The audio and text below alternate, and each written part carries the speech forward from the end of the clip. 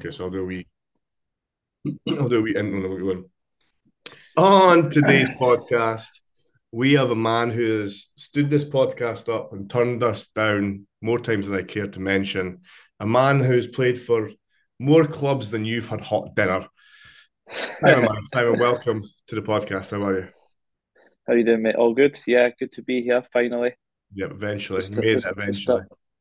stars have aligned. That's it. That's it, mate. Well, I want to get down to some of the rumours that swirl around you, Simon. So we've got a direct quote here. I just want you to respond to it. Girls don't like boys. Girls like Simon Murray. Simon, is this true? Uh, I don't even think my wife likes me. You're going to Look, deny that. Where does that chat good, start? good. What was the Yeah, first place good. that started? Yeah, it was Hibs. I think it was. Yeah, obviously the song, "Girls Like Cars and Money," girls Yeah. like Sign Money. I think it was just one of these ones that just fell into place as in it rhymed. The song catched on. Uh, but yeah, so not sure if they do like Simon Money, but good song. Good Good song it song. is. Only catchy number. I'm a fan of it. I'm a fan of it. The reason I wanted you on the podcast though is, well, obviously because you're a legend, Simon, but because you've had an unusual route to professional football. Obviously, didn't do it really the conventional way. So just take us through, like, obviously how you started, teams you went to, and how it kind of came about. Yeah. Well, just sort of the route obviously that your sort of normal professional footballer would be obviously get picked up by pro club, go through the sort of maybe academy from maybe even the likes of 10-year-old and obviously get that training all the way through. Like you see nowadays, obviously in the Dundee United in our city have obviously the schools where the kids go to school. They train maybe for 2 periods of their day, uh, and then obviously as they progress on, they'll go full time and hopefully make a good career. But yeah, back obviously when I was a bit younger, we didn't have that for a start, and the academies they weren't as good anyway. There wasn't probably as much uh, I suppose spaces for kids and stuff like that. But yeah, anyway, I was with Dundee United as a young boy, maybe up until 13, 14, maybe 15. But no, I was a bit younger. But yeah, so I kind of left that to be honest, and just went through the sort of the junior ranks, which for all you that don't know is juniors in Scotland is pretty much men's football, but it's just uh, non-league football, uh, non-professional, semi-professional sort of level, uh, where obviously you just train twice a week and play the weekend. So started there. My first sort of junior team was Downfield Juniors. Um, so I had a good, probably sort of learning curve there because I was 16 at the time, 17. Was playing against men sort of week in week out from an early age. Uh, Competitive football as well, which was good. And then I went on to another junior team in the area under the manager John McGlashan at the time, um, Tayport. So that was good. We done really well, and yeah, kind of just took off from there and into the professional ranks. And Arbroath was my first professional club. Mhm. But obviously, you went to Australia first, or was that before? Yeah, And then you came back, and you took a year out, didn't you? And then you came yeah. back. So what actually happened was when I was at Tayport, I had a really good season. I scored like 40 odd, nearly 50 goals. In that age, I was 20, 21. I was about 20, 21, and I actually thought to myself, like, I'm not at this, I'm not getting that break. Maybe, and I had people here, like my manager at the time, saying, "Look, I'll get you like a chance to get a part-time professional club in Scotland, and then take it from there."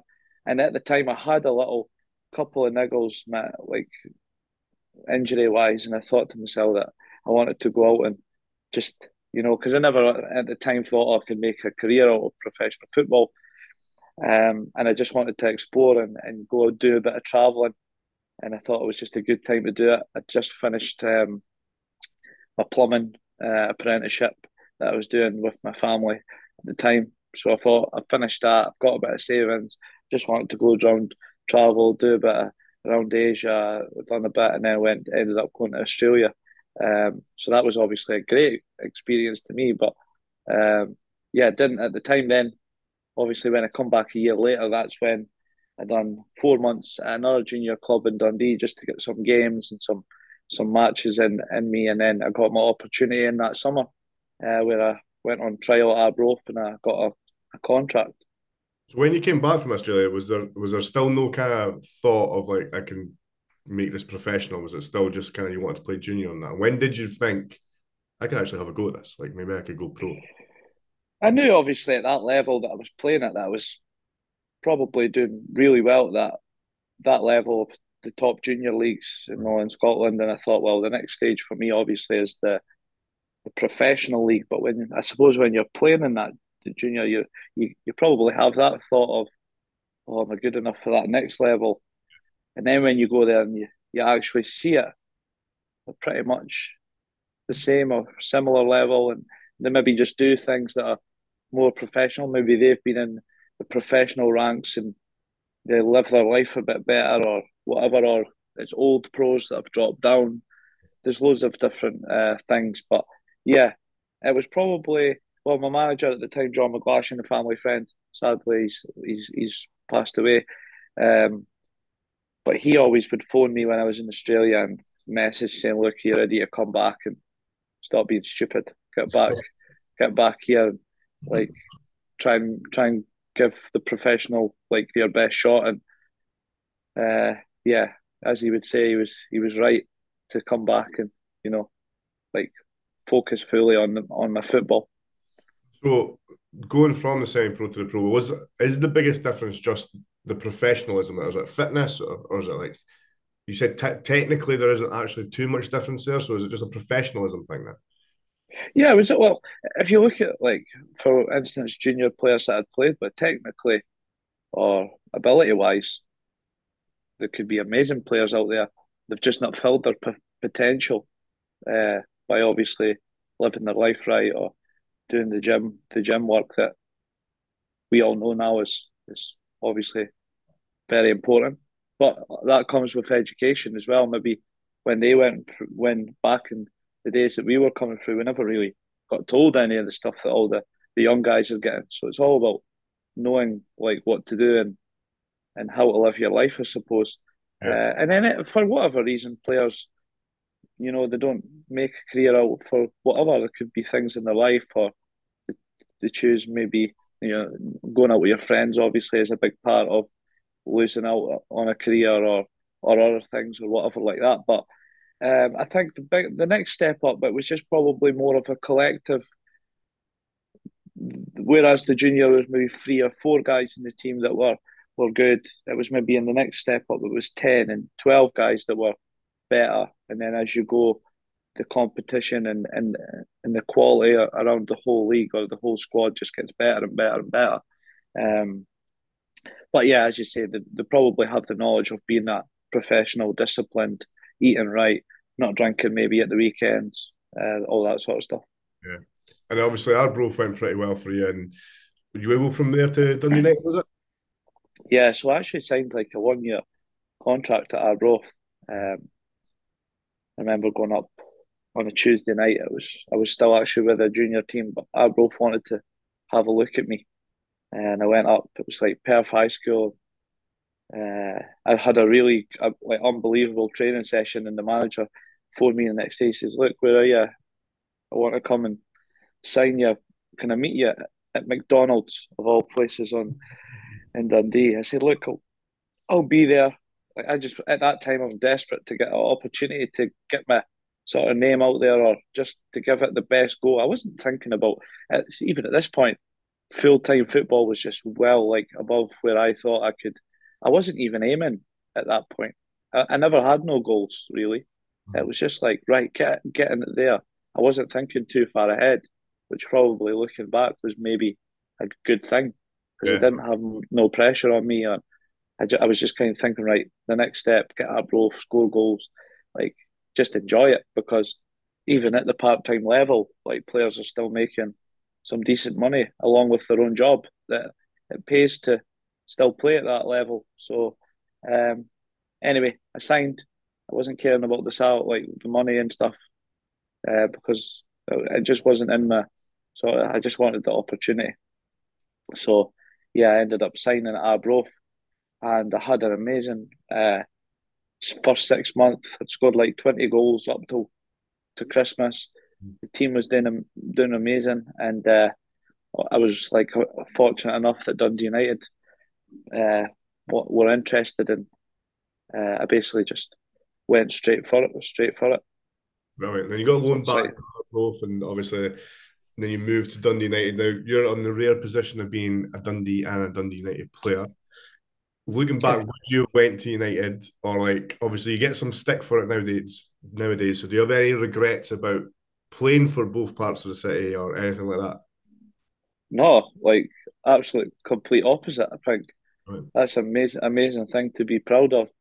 Um, Growing up, as it's been said or whatever, I was a Dundee fan. I had a season ticket, but uh, when you play football, kind of supporting a team kind of goes out the window. Do you know what I mean? Like to me, Dundee United was an amazing part of my life because that was getting a phone call from the manager at the time, Jackie McNamara, saying, "Look, we're interested."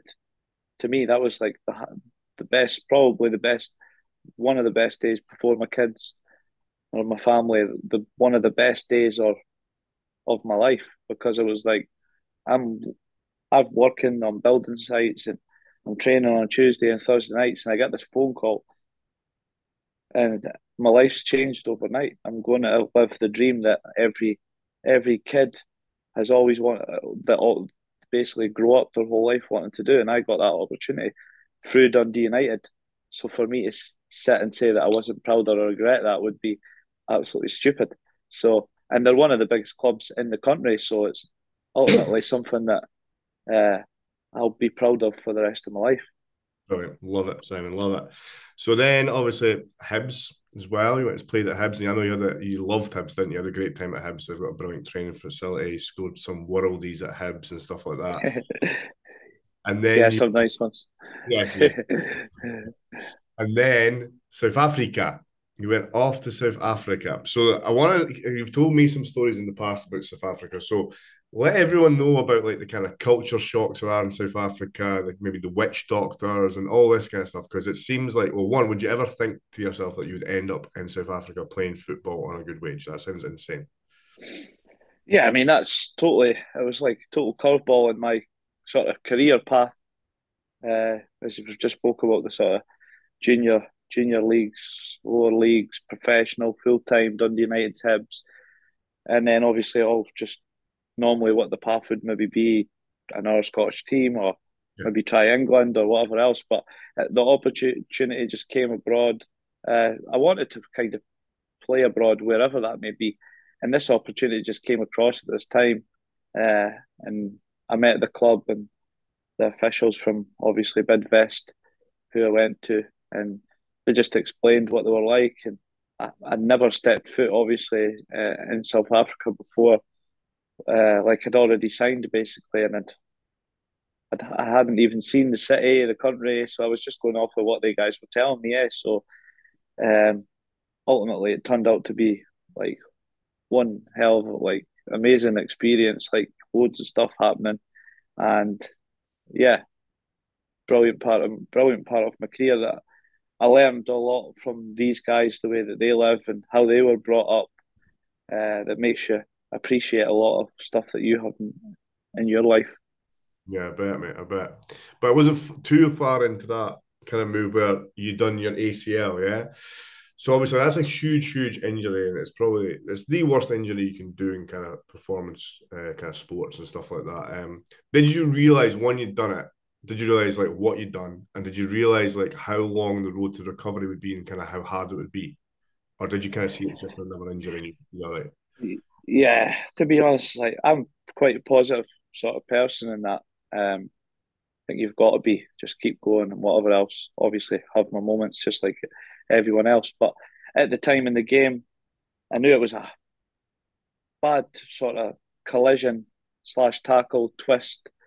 Wasn't anything horrendous. It was sore at the time, and then I was on holding my leg sort of thing for maybe a couple of minutes while I took the. It was more of like a collision, as if you'd run into somebody full force. Looking back, I think there was a little sort of crunch sort of thing, but as I say, I got up and I ended up playing on for a couple of minutes until I got the ball again and turned inside, and I basically just fell over. Right. My leg sort of just totally gave way. And then, to be honest, my physio done all sort of the tests that you could do pitch side, but um, didn't really want to say, Yeah. I think for sure until the scan was done. So got scanned and all that, but within a couple of days, I had the results. Obviously, of ruptured ACL, torn, snapped meniscus, you name it, I had it. But at the time, it was kind of just like the physio. This is it. You can't feel sorry for yourself. You just got to get on with it. This is part of your job, part of the stuff that comes along with it. You can mope and sort of feel sorry for yourself, but at the end of the day, that's ultimately not going to get you anywhere. Um, so you just need to get on with it and make sure you come back as best as what you can. You're right, and you've got to look at the positives, and the positive is through that you met me. So Oh well, yeah, the cloud. unbelievable. And here we are. Here we are. But yeah, I remember getting the call from you, and I remember you saying that you wanted to come in. I think we were doing twice a day, like for a bit, weren't we? For like 5 days a week or something. Yeah, we're doing twice, 10 o'clock, 4 o'clock. Like we had Every every day for I day. think it was like a good 2 months. It was full on 2 3 months. I can't can't remember, but like I think that was basically just what I needed mentally, physically. Obviously, I needed that to get in because we were doing a lot of not just work on the knee, just sort of other stuff as Yeah. well, just all around sort of stuff there. And that's yeah. I just needed to be focused on like basically getting back, and obviously we worked hard. So you want me to say thanks to you or something? Yeah. Well, look at a mess. Fucking hell. No, what was amazing was like obviously you can see you're determined at that point and your dedication because like most people who do these injuries, like when did you? How long were you out for a year before you got back to playing football and kicking a ball? Was it 10 months? Well, yeah. So it was a wee bit longer uh, because obviously I'd been abroad and there was a whole sort of disruption with COVID. And I remember I had to get the other little knee operation. I had a sort of my leg pretty much wasn't getting full range of motion. Um, so I So needed to there was a little sort of tissue on the back of the knee that was yeah, stopping it from going to full range. So I had to get a little keyhole surgery yeah, to try and free it up again. So probably by the time we got back, it was about 14, 15 months. and then like Um, Maybe 14, yeah.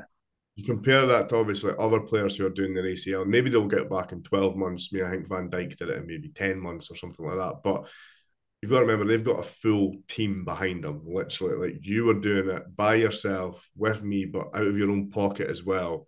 Like, and they have the best of their best equipment, and we were just working in a shithole of a gym. No offense to the gym, but it was a shithole at the time, in the middle of Dundee. So I think kudos Yeah, to just on them. it. A lot Yeah, of thanks, mate. a lot of hard Just, work. just, just, just on that. Yeah, obviously, um, everyone's different, But at the same time, I think the doctors and the surgeons they'll tell you, "Oh, you could be back in a year." Yeah, you could be back in a year, but they won't tell you that actually takes another year on top of that to get back to anywhere near where you were. So Yeah, yeah, you might come back on the pitch in a year. You might be playing games, but you won't be the same fitness wise. You like if you think about it, if you're playing games week in week out, training for years, and you get to a level, and then you take a year out, you're going to lose lots like of sharpness, like fitness, the whole game, like getting up to game speed. So it took me another year on top of that to get even anywhere near what I felt like I could do physically. Do you remember? Because remember you saying that to me, like, I'm back, but I'm not really back yet. Do you remember the game where you felt, oh, I am back. I'm back to 100%? Or do you remember what club were you at that stage? Yeah, it was probably like when I was at Queen's Park. I joined them, and I was obviously doing the my sort of rehabilitation with you when I came back. But I done a bit with them as well, and then they done my pitch rehab.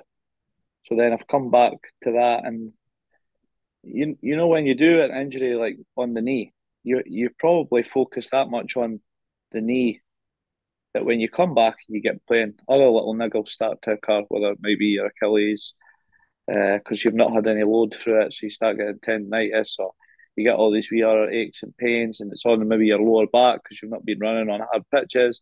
Yeah. So like one thing's fine, but then it spirals out into three, four different things, and then you try and work on them. So I remember it was like actually I had basically the next full season at Queen's Park was kind of injury. I was had wee hammy niggles, some wee things. It probably wasn't until last season there when I had a full first pre-season.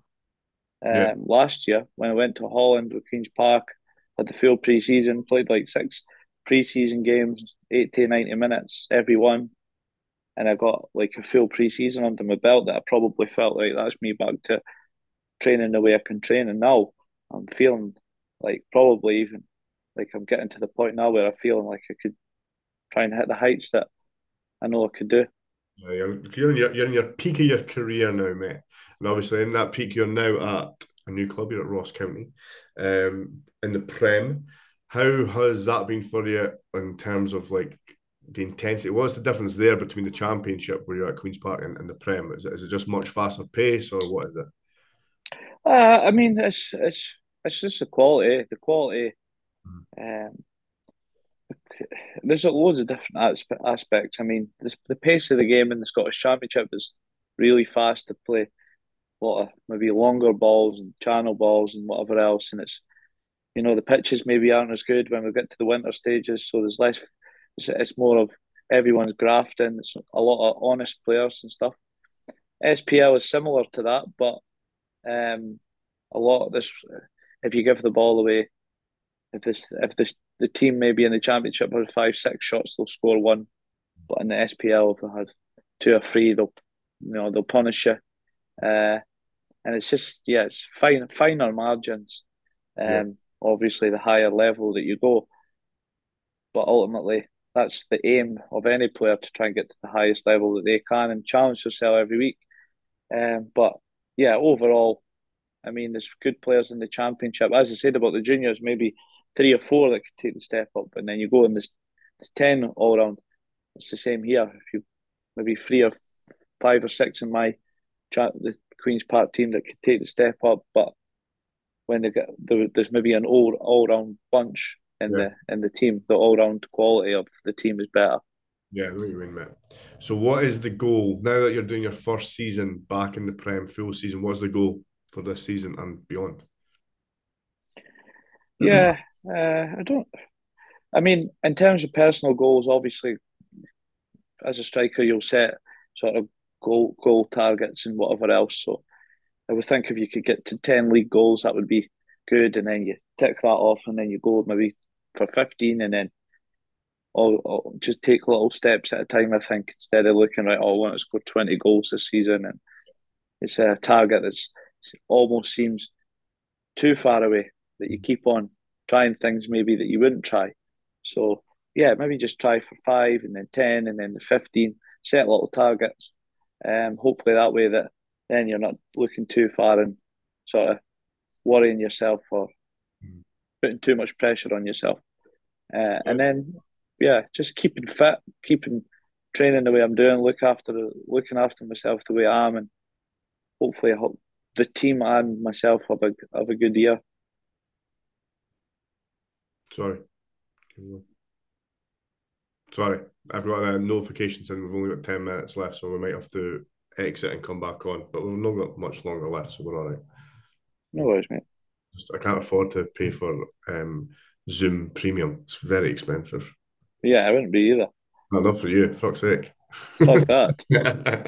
No, but I like the idea of breaking up your goals into small, manageable chunks. They always say to do that, otherwise, yeah, it's too daunting almost. Like saying you're going to score fucking 25 goals in a season, you've not even scored one yet. You're like fucking hell, and then you start trying too hard and shit. So breaking up these small goals is always probably a good idea.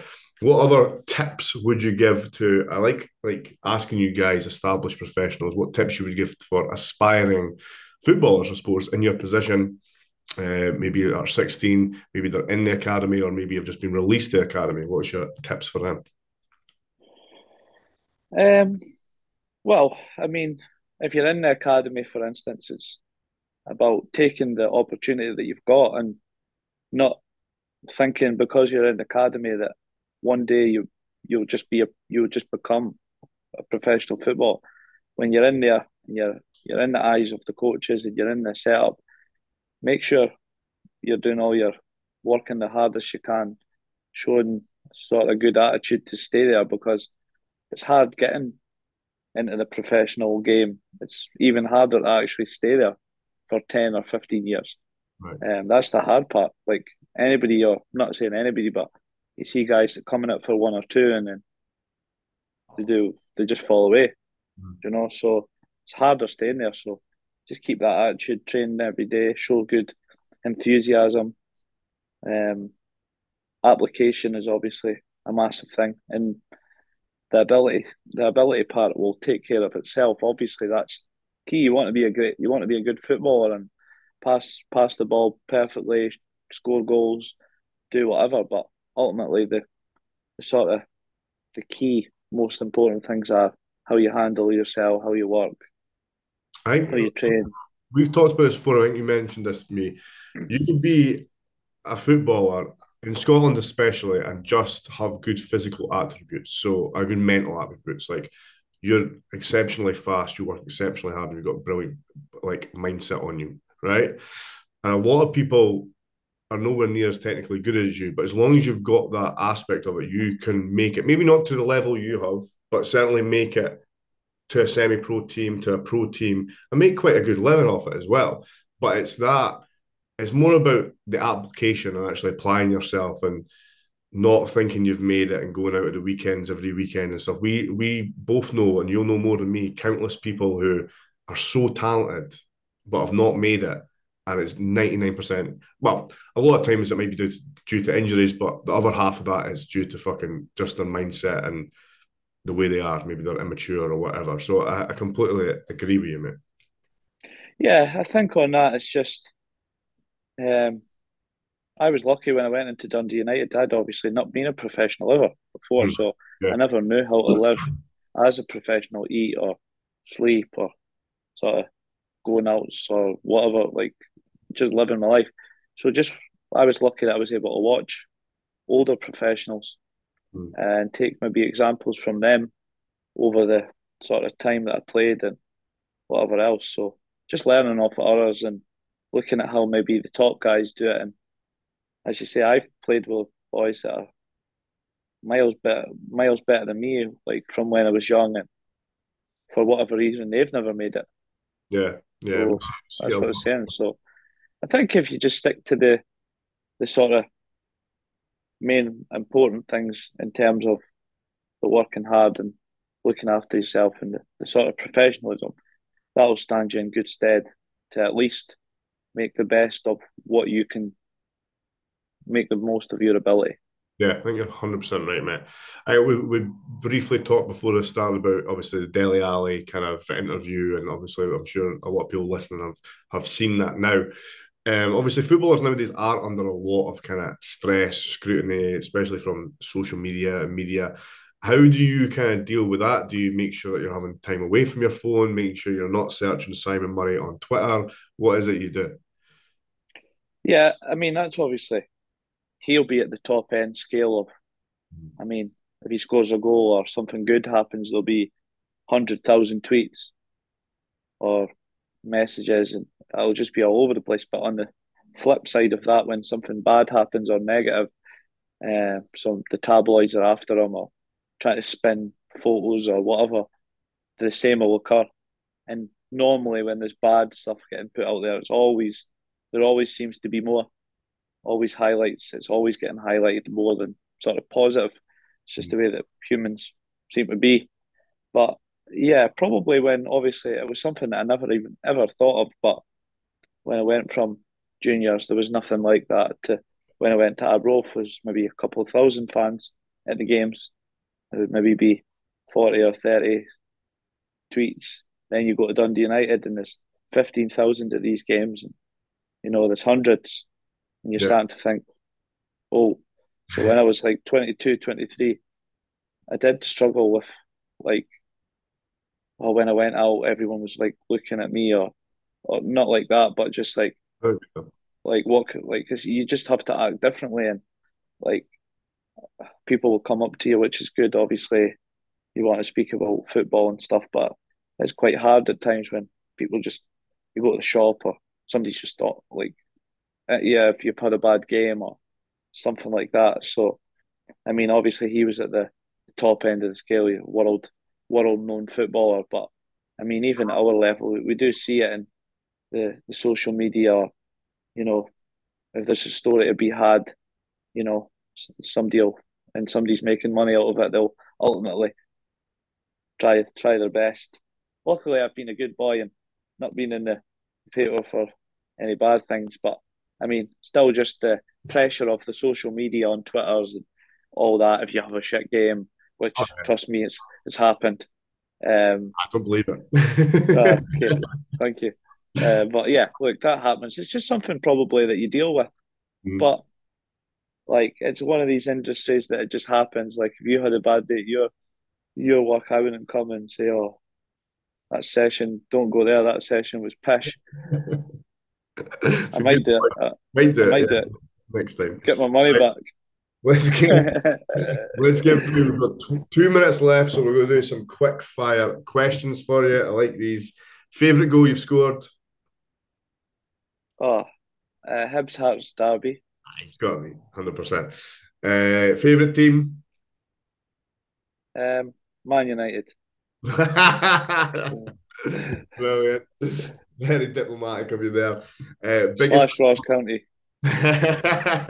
biggest animal you could beat up? Oh, hamster. Hamster. That's a toss up. That. I've asked my last guest this, and they didn't know, but favorite or one a celebrity you would like to fight? Is there any celebrities you got mad beef with? uh, Not really, actually. No. No, okay. Oh yeah, actually, the Bearjew. Okay, I'll make that happen for you. Right, okay. Is that because he beat your sprint speed on that? No, I never thought, did he? If you could play any other sport in the world, what would it be? Oh, golf, Golf. professional. Can Yeah, you golf. actually play golf? Yeah, but not obviously to the Not well, yeah, averagely. averagely. Right, Simon, thank you very much for that. That was superb, mate. Make sure we're all following Simon and make sure we give him pelters if he misses any absolute sitters, okay? I'm sure that'll happen. Love you, bro. Speak to you soon. Cheers, mate. Thank you. Cheers.